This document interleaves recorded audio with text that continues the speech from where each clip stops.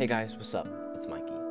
Welcome back to another episode of the In My Feels podcast. I know it's been a bit. I've been taking a break because I haven't really been feeling very motivated to do the research and to help you guys.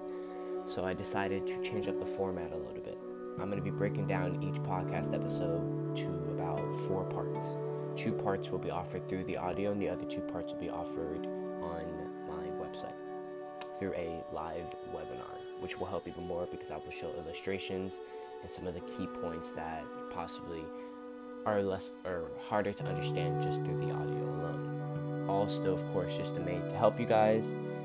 And I wanted to go back into a certain topic that was leading somewhere that I've noticed a lot of people have. And I've noticed that I've become a life advice person, but since I'm a teenager, a majority of things that teenagers go through regarding life have to do with relationships. So I feel like at this point I need to take responsibility for the relationship audience that I have, and I need to help you guys.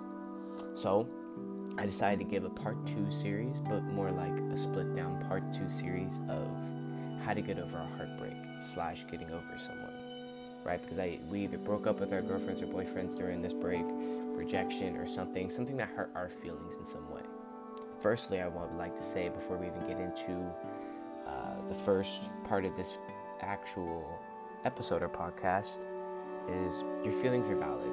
Whether or not you dated them, you still invested a lot of mental and emotional time into them, whether or not you guys were ever together. We tend to think about, if you've ever thought about dating someone, you look at them and you just think about your whole life with them. That is emotional investment and mental investment in what you guys possibly could be. And then when it doesn't happen, it hurts our feelings. And there's nothing wrong with that. Those feelings are valid. That's just what I want you to know going through this. Now, for this first part, I really want to be able to break down to you. I broke down this into 4 parts, a 4-part series. The first part, this podcast episode, I want to be able to teach you the science behind a breakup, mentally, emotionally, so that for the next couple parts you understand where I'm coming from with a better perspective on things. Now, I did do a lot of research for this. YouTube videos, articles, everything, of course, will always be linked. And I think that with this set of knowledge, it will help you actually be able to incorporate these next few parts into the scenes and into the next part. So let's get into the first part, science behind breakups. First of all, I just want to say breakups are predictable. They're never just abrupt. It's been a build-up, right? It's like, let's say, for example, for me, when I was in, I'll give you an example of an old relationship I had, 6th grade. After about 4 months, the relationship started to get tense. I stopped talking to them as much. They stopped talking to me. They started talking to other people, and I started talking to other people. And I started to realize that in my eyes, and what everyone else was telling me, that she was semi-cheating on me. And I was like, okay, that's fine. But there was build-up to that. We had more arguments. We talked less. We had less of a connection like we did when we first started to be together, which starts to build the predictableness of the actual breakup itself when I broke up with her. Now I want to give you an example of a study. This is how they started to realize that this was predictable in the first place. So a 2010 study asked 222 volunteers, all of whom were in relationships, to say their partner's names and then give 2 words they felt were related to them. Next, they did a test of implicit association, which uncovers feelings people might not even admit to themselves. They paired the partner words with other positive or negative words and asked the participants to press a button either when the word was linked to a positive or a negative word. Basically, that was very complicated. I'm sorry. I tried to summarize that. It was way more complicated when I first read it. Basically, after those 2 words, or words that they described their partner in, they tried to use other words, adjectives, synonyms of those words. And whenever they heard a word, and it's like a cognitive thinking, right? It's like dumb, you tap it, then that means you think your partner to an extent is probably dumb. It's like your feelings behind them and what you think of them, besides just based off of those 2 words alone, both positive and negative. The idea is, if the person feels positive about the word they gave you about their partner, they will tap the button faster. right? If it's a positive word, they're going to be more like, oh yeah, that's them. But if it's negative, they're going to be more like questioning it, because they're like, ooh, yeah, that's them. Because it starts to open up your thinking and how, like, what things about them they didn't like and what they didn't want to admit, but they ended up admitting because they still ended up tapping the button. Same goes for those who feel negative about their partner, right? In fact, there was no recoil. The feelings that someone had, based on these volunteers, the feelings that they had for someone that was positive, they were just as fast as someone's feelings about the negative. So both negative and positive words that were describing their partner, they both tapped them fast, which I would assume means that there's pros and cons to both their partners, of course, but it's all about, I guess, having the flaws and things in order to understand better where they're coming from. Basically, those who synced negative words to their partner were more likely to split up with them over the next year, right? Because if you keep tapping that button to all the negative words, that literally is basically giving us a whole makeup of how you think about your partner, right? And how, like, they're not talking to you anymore, or I don't even know why I have like or in my voice. I'm sorry. I think it's a weird position I'm sitting in. But when you keep tapping it and they just keep tapping to all the negative words, that means they don't think very highly of their partner. They would rather much not be with them and all these other things, because that means that predictableness is building up to a big breakup, of course. This suggests that relationships that break up happen due to unknowing attitudes towards one another. Now, these breakups tend to happen because one feels the way about the other, but maybe the other person doesn't. And maybe the other person doesn't even know. There's the lack of communication, right? You're not communicating with them how you feel in order to even sort out these issues. Therefore, these positive, negative words, how they feel about their partner, only amplify to cause frustrations and more arguments in the future. Sorry, you guys, I wrote a lot of notes. And if that makes sense to you guys, if it didn't, leave me a comment. Or if you want, just DM me, ask me a question on it, because I know that could be kind of tricky, but I think that was probably the best I could explain it at this moment. And to basically move on to the next part of this, I really want to talk about even more about the science of heartbreak, specifically about your brain, right? I want to first give you a quote, or first give you a two-liner, and I want you to think about it first. The same place in your brain you feel physical pain, like someone punches you or something, is the same place as when you feel emotional pain, right? Think about that. Whenever you're feeling physical pain, someone punches you, it's the same thing when someone breaks your heart. We have them, they're like right next to each other. They're in the anterior, that's a big word, ligulate cortex, sorry. And they're basically in the exact same area. They both serve right next to each other. They're both pathways, right? Both for emotional pain and for physical pain. Basically, like the phrase, he ripped my heart out. You feel that. You feel it like a physical pain.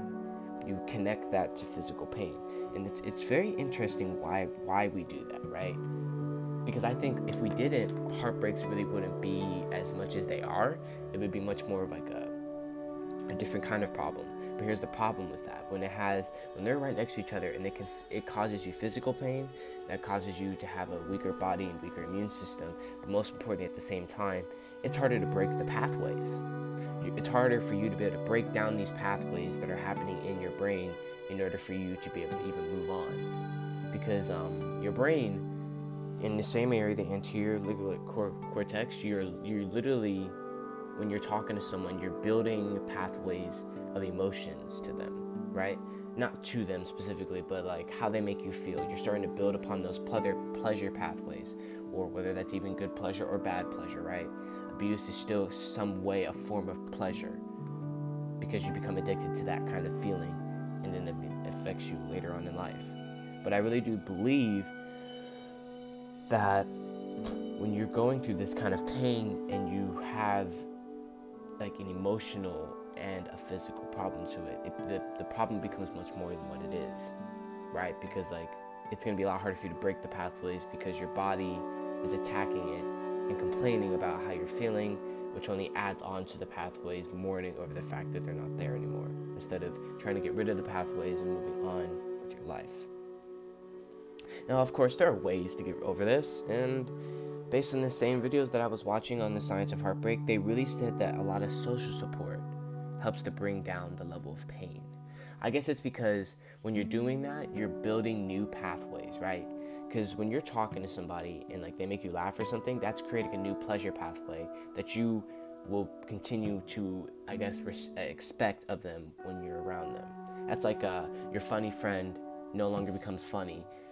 You're no longer going to feel the same about them because they're not tapping into those same pathways that you built when you guys were talking and when they were funny in the first place. So when you have a lot of social support, you're building so many new pathways, your brain has to get rid of some of the old ones, a la the old emotional and physical pain that you felt about your ex or whatever.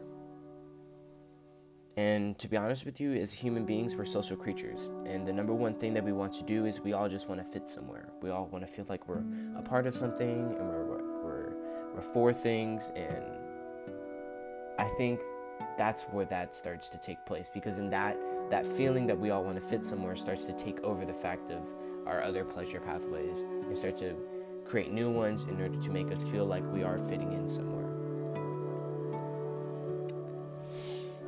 And basically, when you're with someone, your brain creates a pleasure.